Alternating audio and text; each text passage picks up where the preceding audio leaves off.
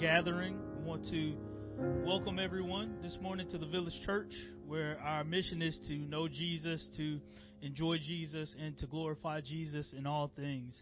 And our vision is broken people coming together to embrace and extend Jesus' love. If you're a guest today, again, we want to welcome you. There are guest information cards located just outside the sanctuary doors in the narthex. So please, if you're one of our guests, fill one out and drop it in the basket next to where the cards are. And we look forward to connecting with you. So as many of you know, our pastor, Reverend Alex Shipman, continues his sabbatical. So today we welcome Reverend Adam Tisdale to the pulpit this morning. Adam is the pastor of North Hills Church, and y'all make him feel welcome this morning. I want to remind our parents that the nursery is open today. We have resumed our nursery service, and so we need volunteers also for the month of October. So please speak with Tiffany Williams or email her at tiffany@enterthevillage.net. At the Village Church, we believe that the giving of tithes and offerings is an act of worship.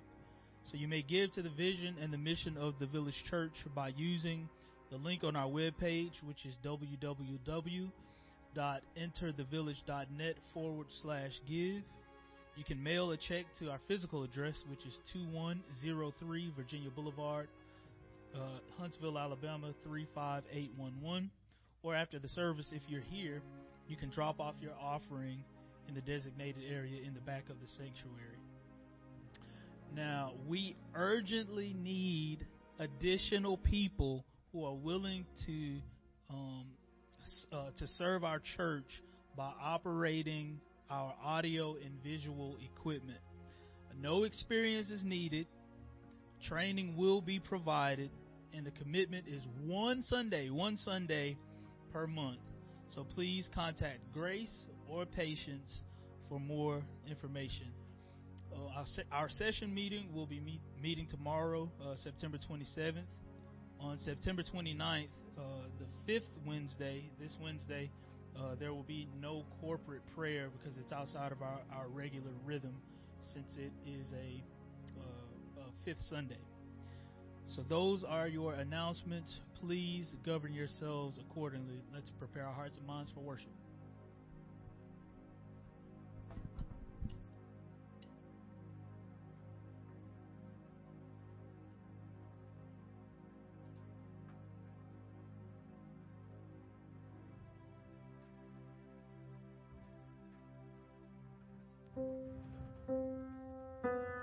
Good morning.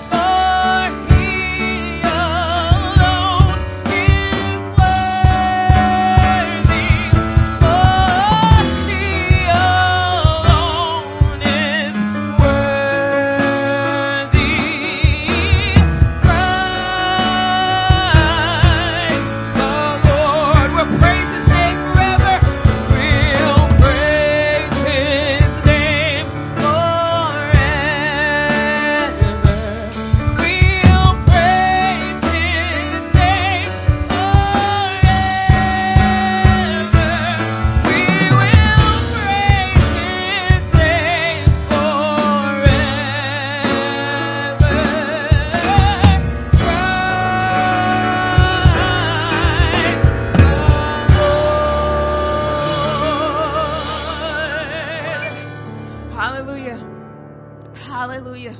Won't you come? Won't you come adore him this morning? Please stand with me if you are able for our call to worship.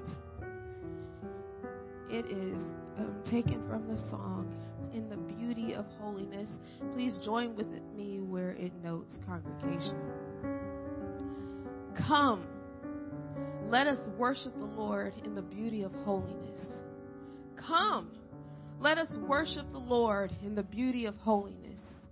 Give him the honor, give him the praise.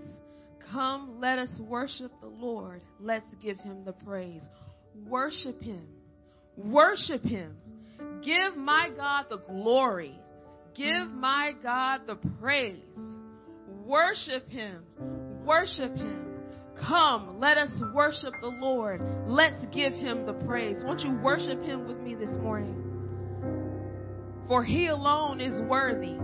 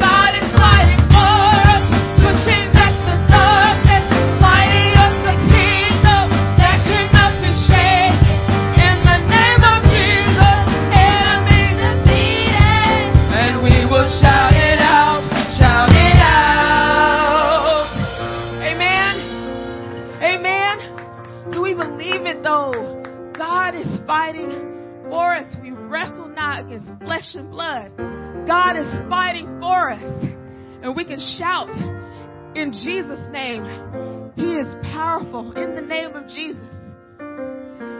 There's that song. It says, in the name of Jesus, in the name of Jesus, we have the victory. In the name of Jesus, yeah, in the name of Jesus, Satan, you have to flee. Tell me who can stand before us when we call on that great name. Jesus, Jesus, precious Jesus, we have the victory. Oh, tell me who can stand before us when we call on that great name. Jesus, Jesus, precious Jesus, we have the victory. Oh, tell me who can stand before us when we call on that great name. Jesus, Jesus, precious Jesus, we have the victory. Amen. Will you give the Lord a hand clap of praise this morning? Because we do indeed have the victory in Jesus' name.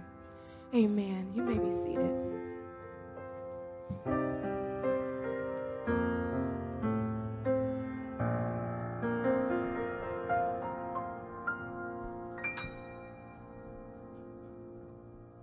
As Alex always says, do you really believe it? Tomorrow morning. For our scripture reading today, we're looking at Matthew, continuing in Matthew, chapter 26. I'll be reading verses 1 through 25. Hear God's word. When Jesus had finished all these sayings, he said to his disciples, you know that after 2 days the Passover is coming, and the Son of Man will be delivered up to be crucified. Then the chief priests and the elders of the people gathered in the palace of the high priest, whose name was Caiaphas, and plotted together in order to arrest Jesus by stealth and kill him. But they said, not during the feast, lest there be an uproar among the people. Now when Jesus was at Bethany in the house of Simon the leper, a woman came up to him with an alabaster flask of very expensive ointment, and she poured it on his head as he reclined at table. And when the disciples saw it, they were indignant, saying, why this waste? For this could have been sold for a large sum and given to the poor. But Jesus, aware of this, said to them, why do you trouble this woman? For she has done a beautiful thing to me. For you always have the poor with you, but you will not always have me. In pouring this ointment on my body, she has done it to prepare me for burial. Truly I say to you, wherever the gospel is proclaimed in the whole world, what she has done will also be told in memory of her. Then one of the 12, whose name was Judas Iscariot, went to the chief priests and said, what will you give me if I deliver him over to you? And they paid him 30 pieces of silver. From that moment, he sought an opportunity to betray him. Now on the first day of unleavened bread, the disciples came to Jesus, saying, where will you have us prepare for you to eat the Passover? He said, go into the city to a certain man and say to him, the teacher says, my time is at hand. I will keep the Passover at your house with my disciples. And the disciples did as Jesus had directed them, and they prepared the Passover. When it was evening, he reclined at table with the 12. And as they were eating, he said, truly I say to you, one of you will betray me. And they were very sorrowful, and began to say to him after another, is it I, Lord? He answered, he who has dipped his hand in the dish with me will betray me. The Son of Man goes as it is written of him. But woe to that man by whom the Son of Man is betrayed. It would have been better for that man if he had not been born. Judas, who would betray him, answered, "Is it I, Rabbi?" He said to him, "You have said so." Let's end reading of God's Word. And I think reading that somber account in Scripture it causes us to ask what the Heidelberg Catechism asks us: what is true faith? Okay, what is true faith then? I'll read the question and read the answer as it's on the screen, I think. Okay. What is true faith? True faith is not only sure knowledge whereby I hold for truth all that God has revealed to us in His Word, but also hard-hearted trust which the Holy Spirit works in me by the gospel, that not only to others, to me also, forgiveness of sins, everlasting righteousness, and salvation freely given by God, with the grace, only for the sake of Christ's merits. Amen. Continue in our worship, praising God.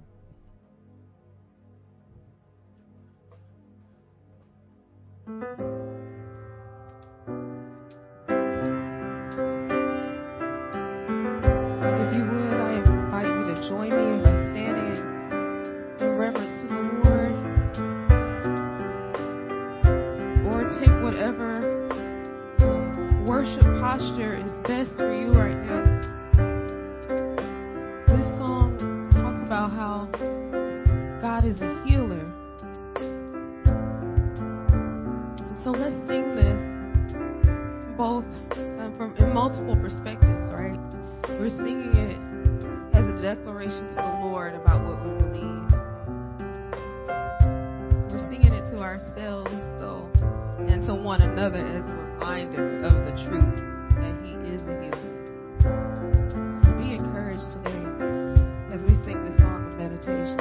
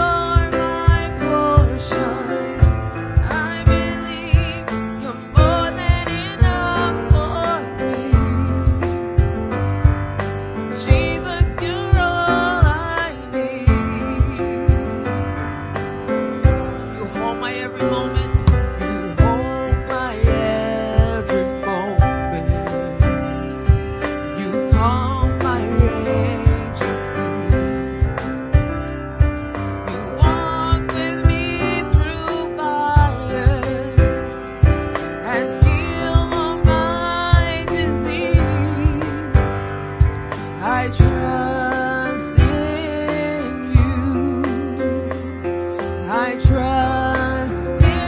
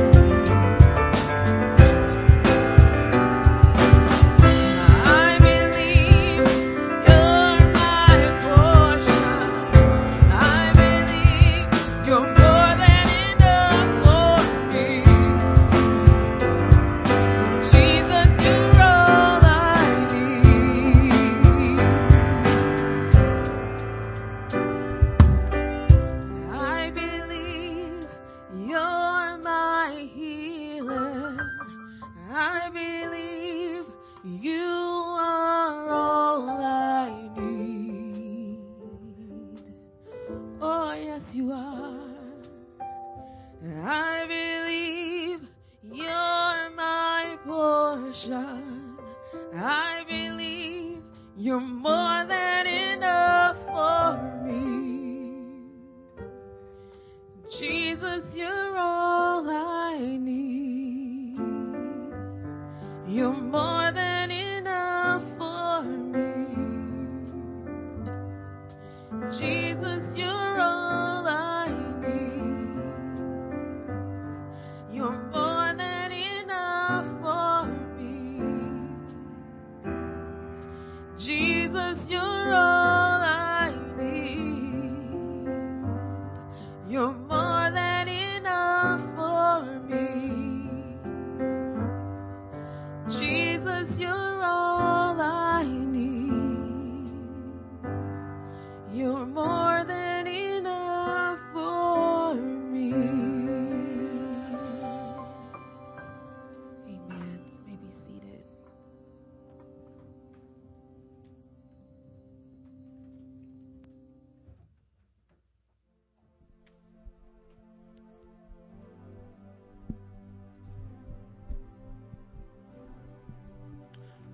Good morning. Let us pray.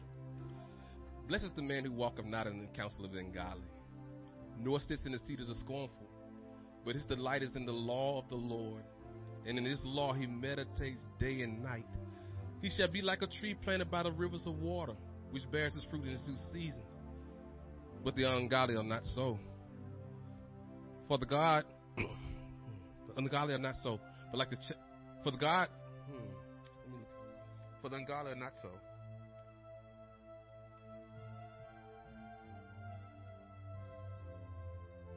Nor can the ungodly stand in the congregation of the righteous. For the Lord knoweth the way of the righteous, and the ungodly shall perish.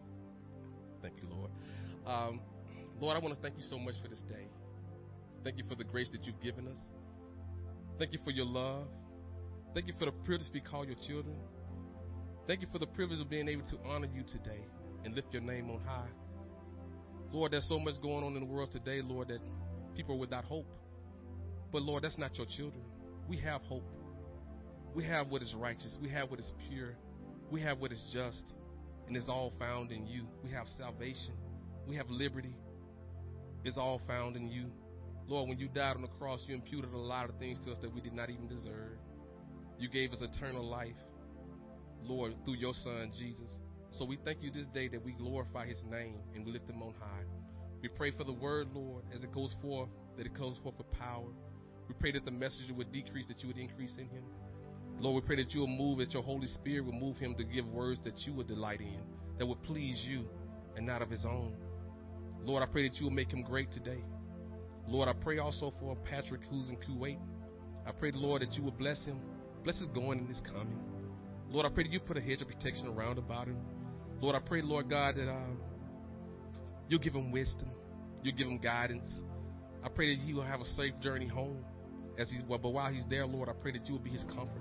You will be his peace. You'll be his refuge. But, Lord, we know that you are a God of war.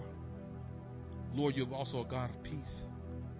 So, Lord, whatever it takes for him to have that peace while he's there, there's nothing wrong with a little keen eyesight, a steady hand, and a smooth trigger. So, Lord, if he needs be, Lord, make it well with him to feel at peace to do what he needs to protect himself. Lord, I thank you for this time. I thank you for the word that's going to go forth. I thank you for the soul that's going to be delivered. I thank you, Lord. I thank you for the heart that's going to be convicted. Lord, I pray that you continue to bless Alex, our pastor, as he's away on his sabbatical. May he have much joy as he's away. And Lord, I pray that you would visit him daily. All these things we ask in your Son's name. Amen.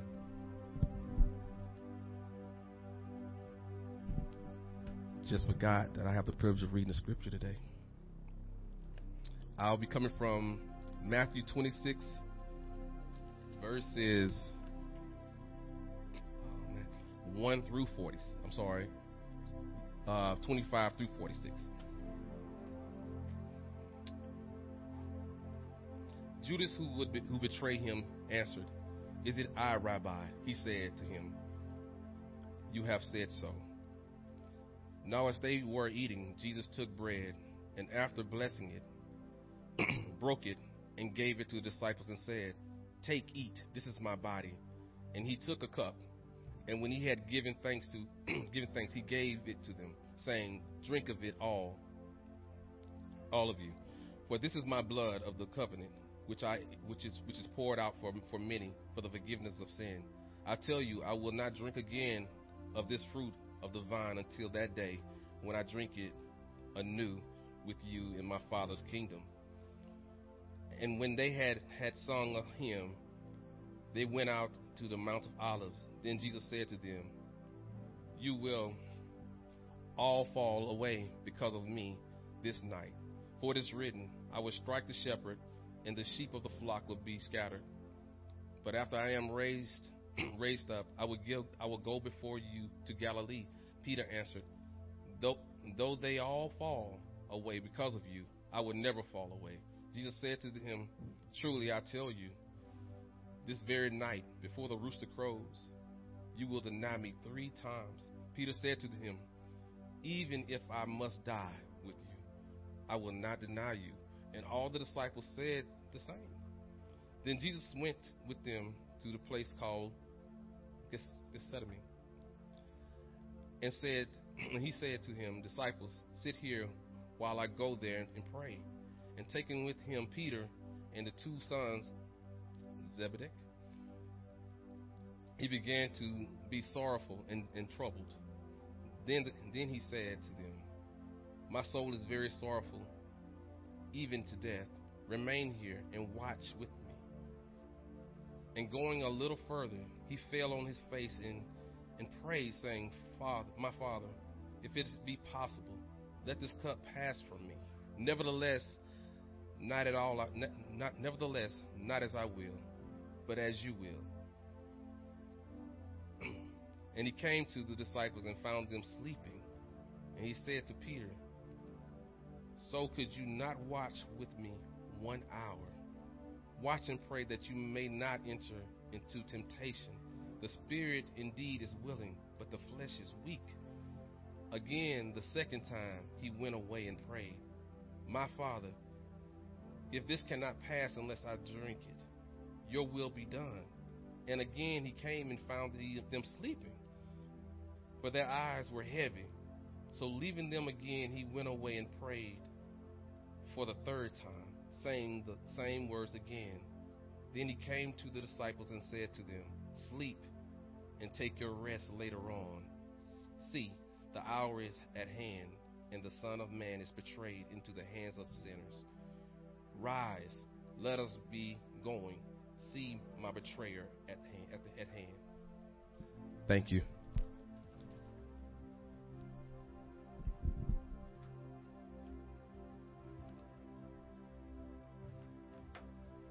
Good morning. It is a privilege to be here with you again. I'm appreciative to the elders for the invitation, and I bring you greetings from the saints of North Hills up in Meridianville, where I've been the pastor for the past 12 years. And over that time, Alex and I have developed a tremendous relationship and friendship. In fact, he and I were together yesterday with our sons up in Nashville, taking in the Georgia Bulldogs, beating down the mighty Vanderbilt Commodores. And so it was a privilege to spend some time with him. I get to see him about once a week, and I'm thankful for that. I want to commend the church and the elders for giving the sabbatical to Alex.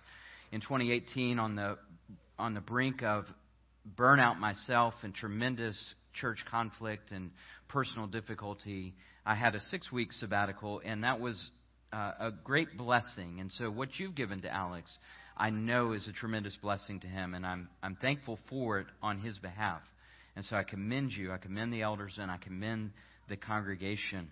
And I hope that when Alex returns, he returns healthy in body and soul, so that the Village Church can continue to be a place where broken people come together to embrace and extend Christ's love. My passage that I've been given is Matthew 26. It's really 1 through 46, but, Pastor gets the choice. I'm going, at least in this situation, I'm going to focus on verses 36 through 46, but we'll draw a little bit on some of the earlier passages, which thankfully we've had read. And we're going to go to the Garden of Gethsemane. Would you join me in prayer? Father, we thank you for your word. It is truth. We thank you that you've not left us alone to try to figure out what faith looks like or what our journey is. But Father, you walk with us day and night. When we're sleeping and when we're awake, Father, you are with us. And we thank you for this particular time when we pray that by your word and your spirit, you would come and encourage us and lead us in your way. And Father, we pray this all in Jesus' name. Amen. It starts about a month ahead of time. I start to look at the calendar, and I make my notes in my journal and my calendar that I keep, and I always know the month of when this appointment is coming. I will begin to feel it, and then it will become more intense when I get up to the week of which I will have a scan that will determine whether I remain cancer-free or not. And the fact that I've already had a scan that said it's back adds a level of anxiety and weight and anticipation. There's a phrase that some of us in the cancer community know, and maybe others too. It could serve in many places. Scanxiety. Scan and anxiety. And in fact, a month from now, October 26th, I will have my biannual scan.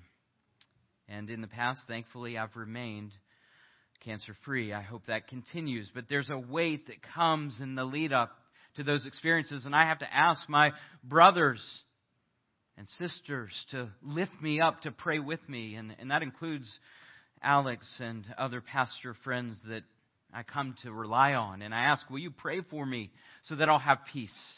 So that I'll be able to go forward in God's will. And I know that ultimately my hope is in the Lord and not in the results of a test.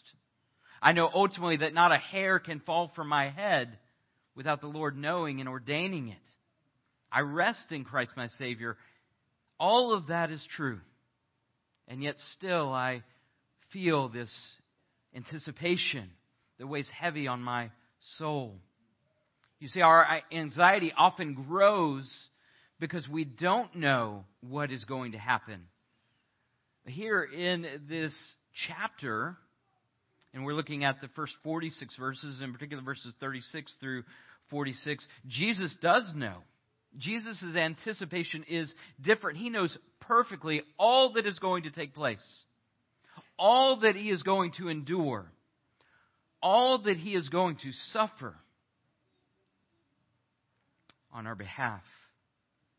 He walks up to the ledge of the Grand Canyon of our sin, in which he will be cast into to bear on our behalf. And he knows that. And he feels that in the Garden of Gethsemane. That Jesus can look full in the face of what lays before him and still submit to the will of the Father is an encouragement to us, especially when we wrestle with our own anxieties.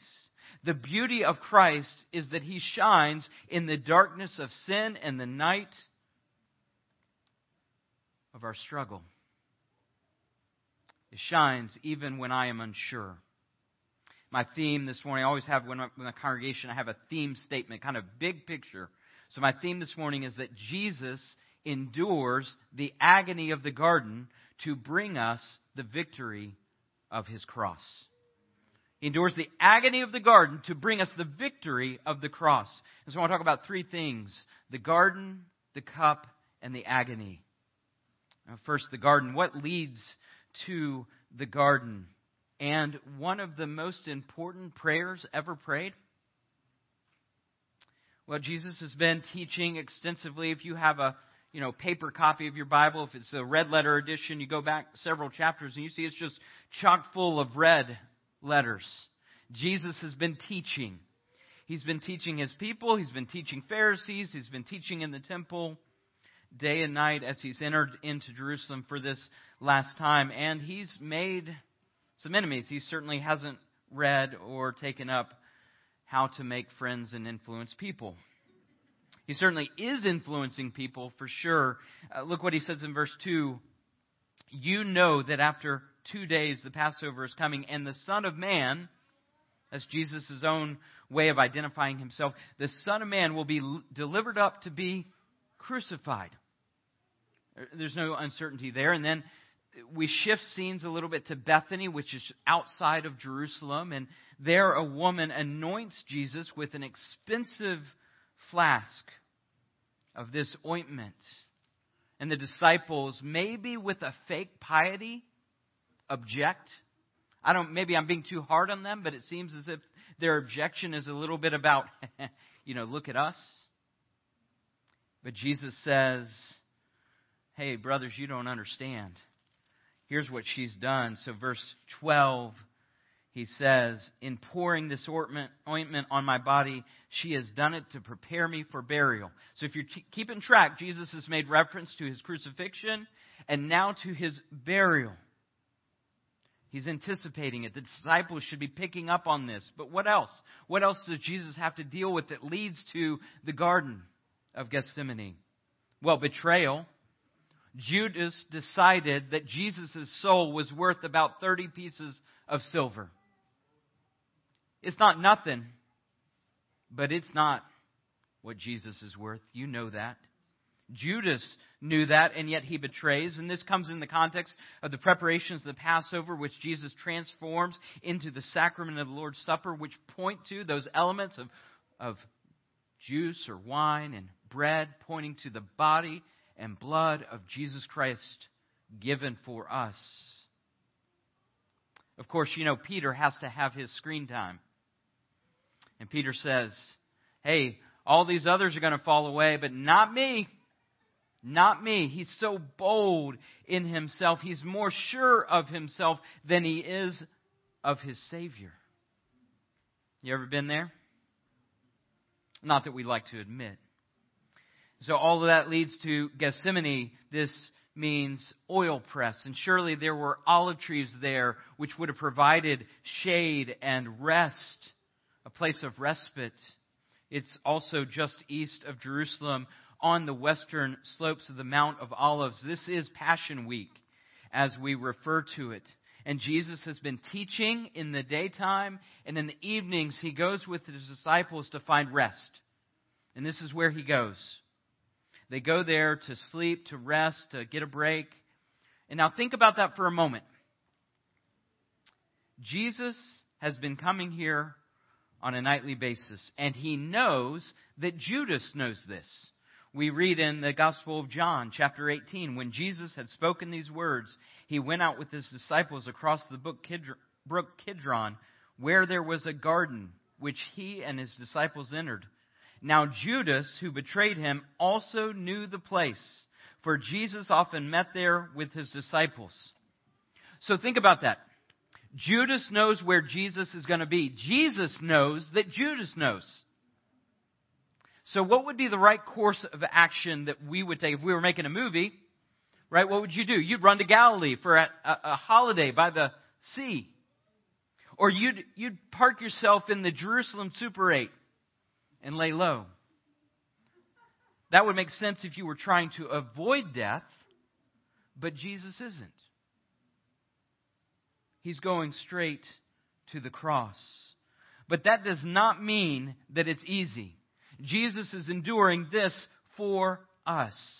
He goes where he knows that the final chapter of his passion will begin. And he begins to pray there. It wasn't just Jesus' custom to come to this location, but also to pray. The garden is a place of prayer. Now, when you think of gardens, what kind of mental images come about? You think of botanical gardens? That would be nice. You think of the garden in your home that you're desperately trying to keep the weeds out, but maybe you've prevailed for now. Maybe a place of rest for you. And we come to this garden, and generally we think of a good concept when we think of garden, but what of this garden? What of the Garden of Gethsemane? it's a place of prayer, yes, but it's also a place of endurance for Jesus, which is for us. You also hear the word garden, you might think of the Garden of Eden. Adam and Eve lived there, and they had everything they needed. They had a relationship with the Creator. They were not betrayed. They were not hunted. No, they had everything they need, and they fell.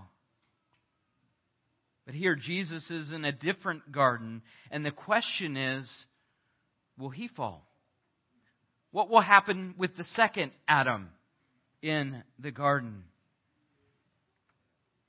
And this brings us to the cup. Jesus has asked the disciples to pray with him. He commands them. He knows that they will be tempted to depart from Jesus in the midst of his trial, in the midst of his arrest, in the midst of his crucifixion, all of that.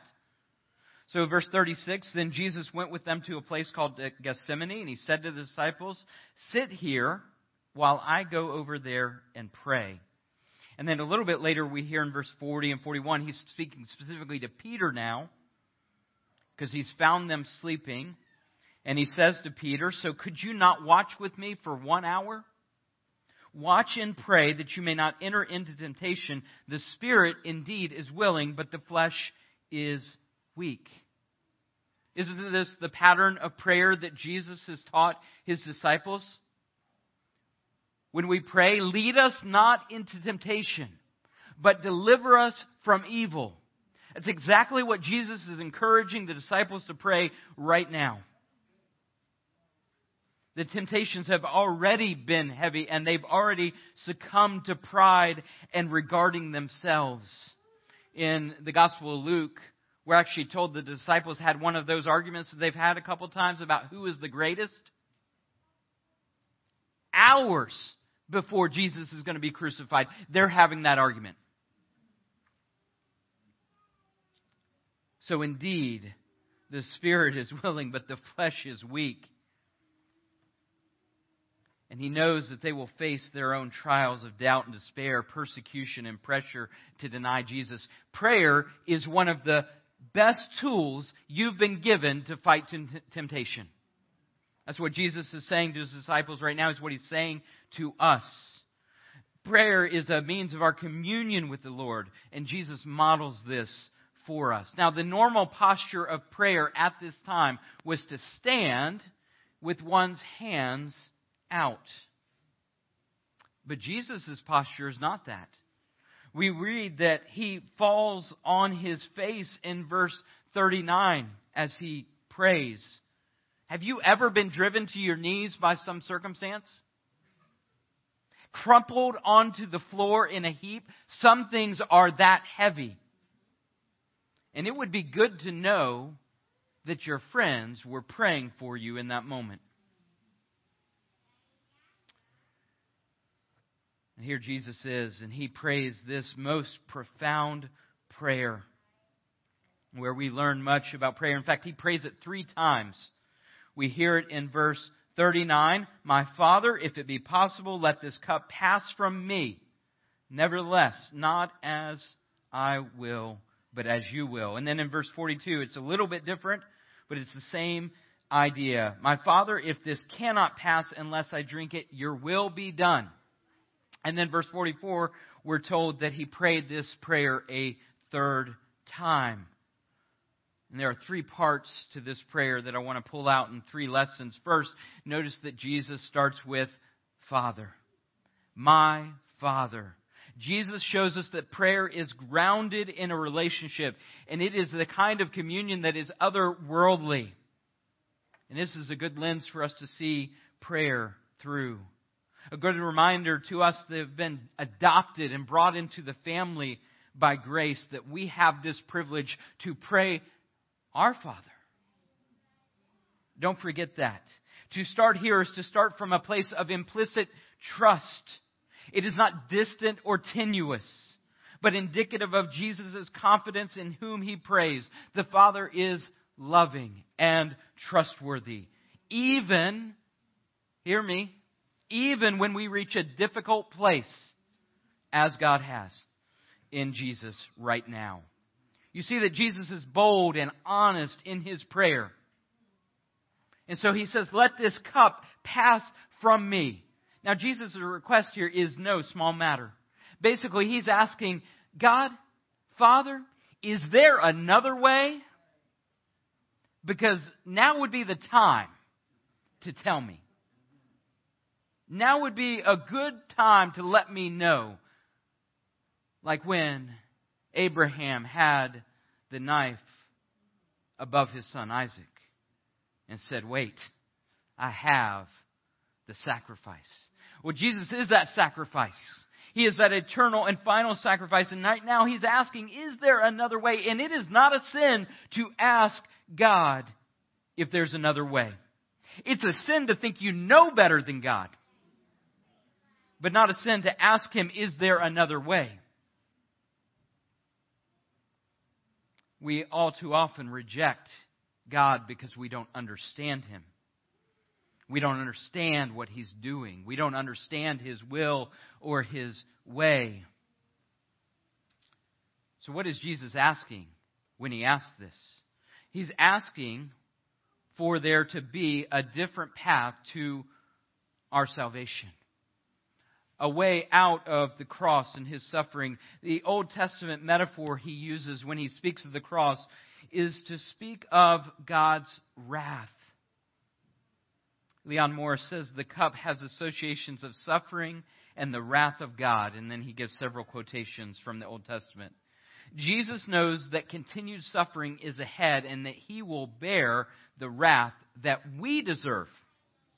That suffering will include the cross, of course, but what came with it? Bearing the entire weight of the sin of His people in His body, the shame of the cross, being forsaken by God as He took our place. If we can even begin to understand what that means, we will understand why Jesus says, can this cup pass? Is there another way? But He also says, not my will, but your will be done. Haven't we been taught to pray that too? And it is never a cop-out to pray that. It's never a lack of faith in our prayers to ask for God's will to be done. Yes, we should pray with boldness and honesty. But we should also pray in submission, because submission is obedience to God's will. And Jesus shows us that this submission in action is one of the most difficult points in His life. He must endure at this point. While not named here, Satan is lurking. Through Judas and his demand to sift the disciples, there's a spiritual war. But Jesus is in complete submission to His Father. And all too often, we as His disciples are found asleep. Verse 42 emphasizes this yielding to the will of the Father when He prays that second time. If this cannot pass unless I drink it, your will be done. This is not resignation, but humble submission. Jesus did that all of His life, but we see it in an intensity in this very moment. You think, hey, no big deal, right? Have you tried not sinning for one day? Jesus did it all of His life. And He did it here. Philippians 2:8, and being found in human form, He humbled Himself by becoming obedient to the point of death, even death on a cross. So yeah, this is a big deal. You know, endurance is hard, isn't it? Maybe that's why I'm not a runner. But I've found my race if I ever make it out to Bourne, Texas. There's the Bourne 0.5K. It's a race just stretching 546 yards. They advertise, join your fellow underachievers for a day. Actually, more like 10 minutes of glory, celebration, and participation trophies. And if you need a rest, there's a halfway point where you can fill up on coffee or step over and take a smoke break, get a donut. If you participate in this race, you get one of those T-shirts and what the website called a pretentious oval Euro-style 0.5 sticker. They have since added a decathlon, but have dropped most of the events, but you can still pick up a javelin. Because who wouldn't want to throw a javelin? You know, this race is more the disciples' speed, too. You know, while Jesus is running a spiritual Ironman, followed by the Boston Marathon and then the Iditarod, all wrapped up in this one moment, and that probably doesn't even capture it. We need Jesus' endurance. We need it. And we got it. And all of this leads to the agony. Jesus endures the agony of the garden to bring us the victory of His cross. And this part of Matthew 26 and in the Gospels where we go to the garden, it's been called the agony of the garden throughout church history. Probably based on Luke 22:44. And being in agony, He prayed more earnestly, and His sweat became like great drops of blood falling down to the ground. He's in anguish. Here, Matthew focuses on sorrow. And when you hear that word, you might think, well, he's just a little sad. Well, it's a little bit deeper. It's a little bit more than that, more profound. He says that, and we read this in verse 37, and then it's reemphasized in Jesus' words, He began to be sorrowful and troubled. In verse 38, then He said to them, my soul is very sorrowful, even to death. That's how deep and painful this agony is. He's in deep distress. So much so that He begins to sweat blood, which is a foretaste of the blood that will be shed on the cross. And we know the answer to Jesus' request for the cup to pass. There is no other way. There is no other path. This is what God has ordained. The wages of sin is death. But praise be to God that Jesus has paid that penalty. So there's nothing dispassionate here. Jesus is not a stoic. He's not saying, it is what it is. I say that a lot, mostly to my shame, because it reveals something about the way I trust the Father.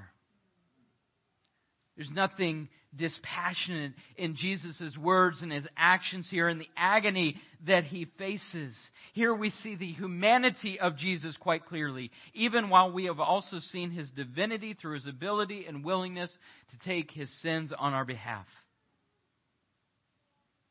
So none of this is easy. We look at suffering oftentimes as incompatible with the will of God. How could God allow me to suffer? Doesn't He know I'm one of His beloved? Indeed, I am.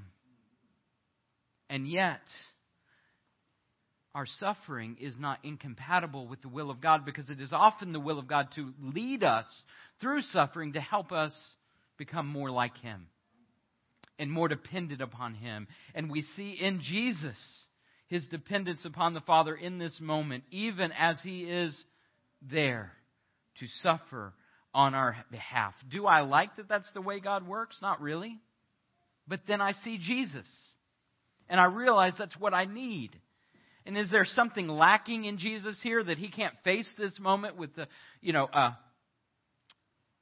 stern face? I mean, others have faced death with a grim stoicism or even a great courage in the face of injustice. English bishops Latimer and Ridley, this is in the 1500s when Mary became Queen of England. She worked to bring England back to the Roman Catholic Church, and one of her first acts was to arrest Bishop Ridley and Bishop Latimer, as well as Archbishop Thomas Cranmer.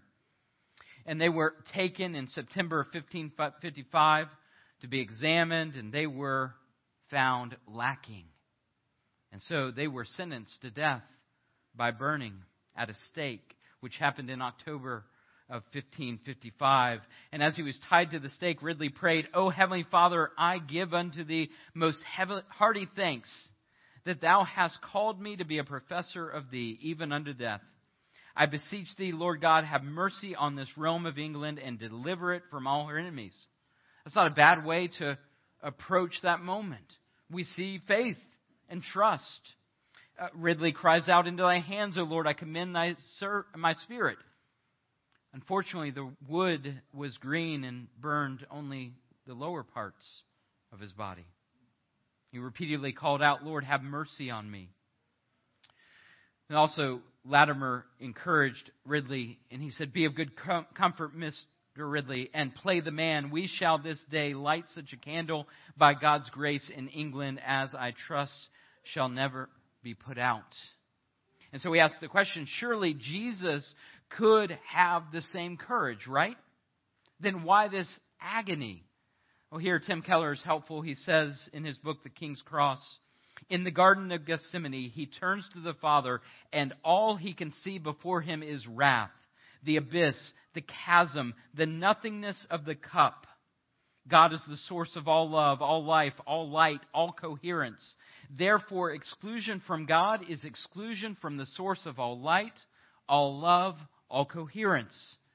Jesus began to experience the spiritual, cosmic, infinite disintegration that would happen when he became separated from Father on the cross. Jesus began to experience merely a foretaste of that, and he staggered. But not so much that he turned back from his path. Instead, he turned even more to his Father. The deeper the suffering, the greater the prayer of Jesus. And as he did under the agony of this impending reality, deep in prayer, that blood and sweat joined together, as we see what will be required for Jesus to satisfy the penalty that we deserve. This is why the agony. And the garden and the cup and the agony help me to see not just the depth of my sin, but also the endurance of Jesus to go all the way in completing the will of the Father and demonstrating His love for me. We begin to make sense of Hebrews 5, 7, and 8 through this lens. In the days of His flesh, Jesus offered up prayers and supplications with loud cries and tears to Him who was able to save Him from death. And He was heard because of His reverence. Although He was a son, He learned obedience through what He suffered. At the time of His greatest suffering, as it comes, an hour is at hand, He says in verse 45. The disciples have been sleeping. Not one time. They might like Luke's version of this story because Luke only talks about them falling asleep one time. But no, they fell asleep not one time, not 2 times, 3 times. So Jesus comes and says, hey, sleep some other time. See, the hour is at hand, and the Son of Man is betrayed into the hands of sinners. Rise, let us be going. See, my betrayer is at hand. And indeed, you'll see that, I assume, next week. You know, we have a saying, and I'll conclude with this. The anticipation is killing me. Or we may say the suspense is killing me. We generally mean that we can't wait for something good to happen. We have to endure until that good comes. It's just a saying, of course. We don't mean that literally, a way of capturing the intensity of emotions in that moment. Well, it's not the anticipation that is killing Jesus.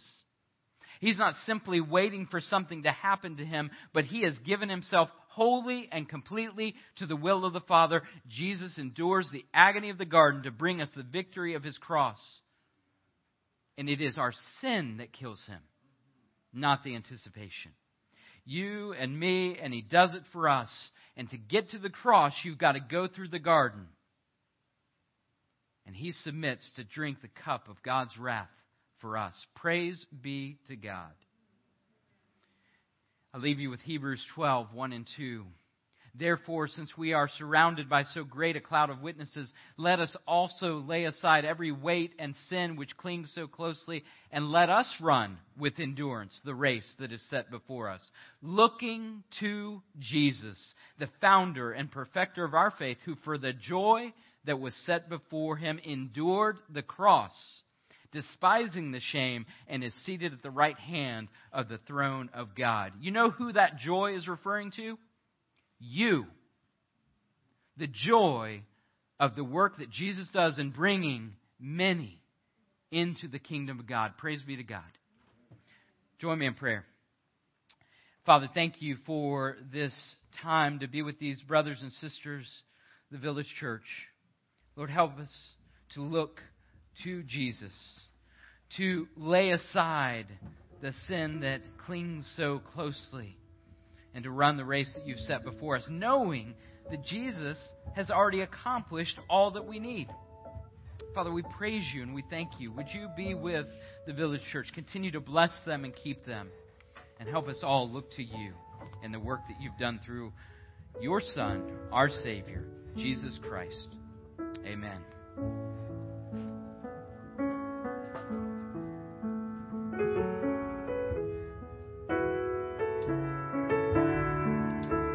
I invite you to stand with me.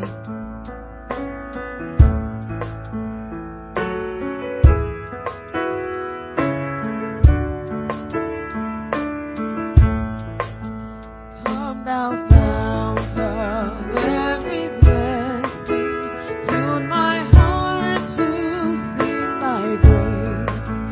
Streams of mercy never ceasing, call for songs of loudest praise. Teach me some melodious sonnet, sung by flaming tongues above. Praise the mountain fixed upon it, sounds of thy redeeming love.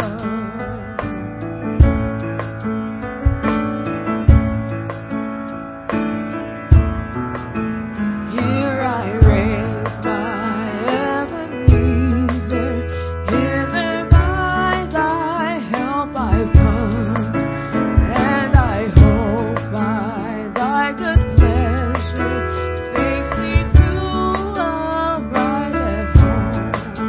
Jesus sought me when a stranger, wandering down the fold of blood, He to rescue me from danger, interposed His precious blood.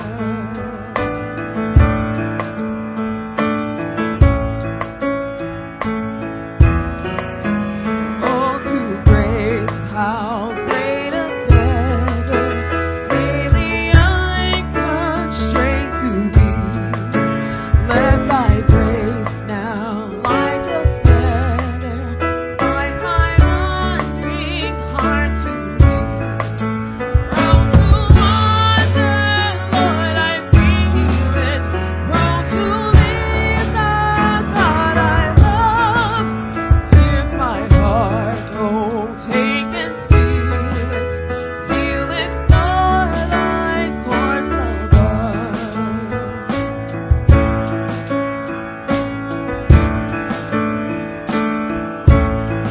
Come thy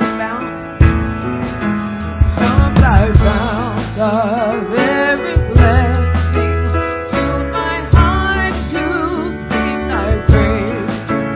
Streams of mercy never ceasing, call for songs of loudest praise. Teach me some melodious sonnet, sung by flaming tongues above. Praise the mountain fixed upon it, mount of thy redeeming love.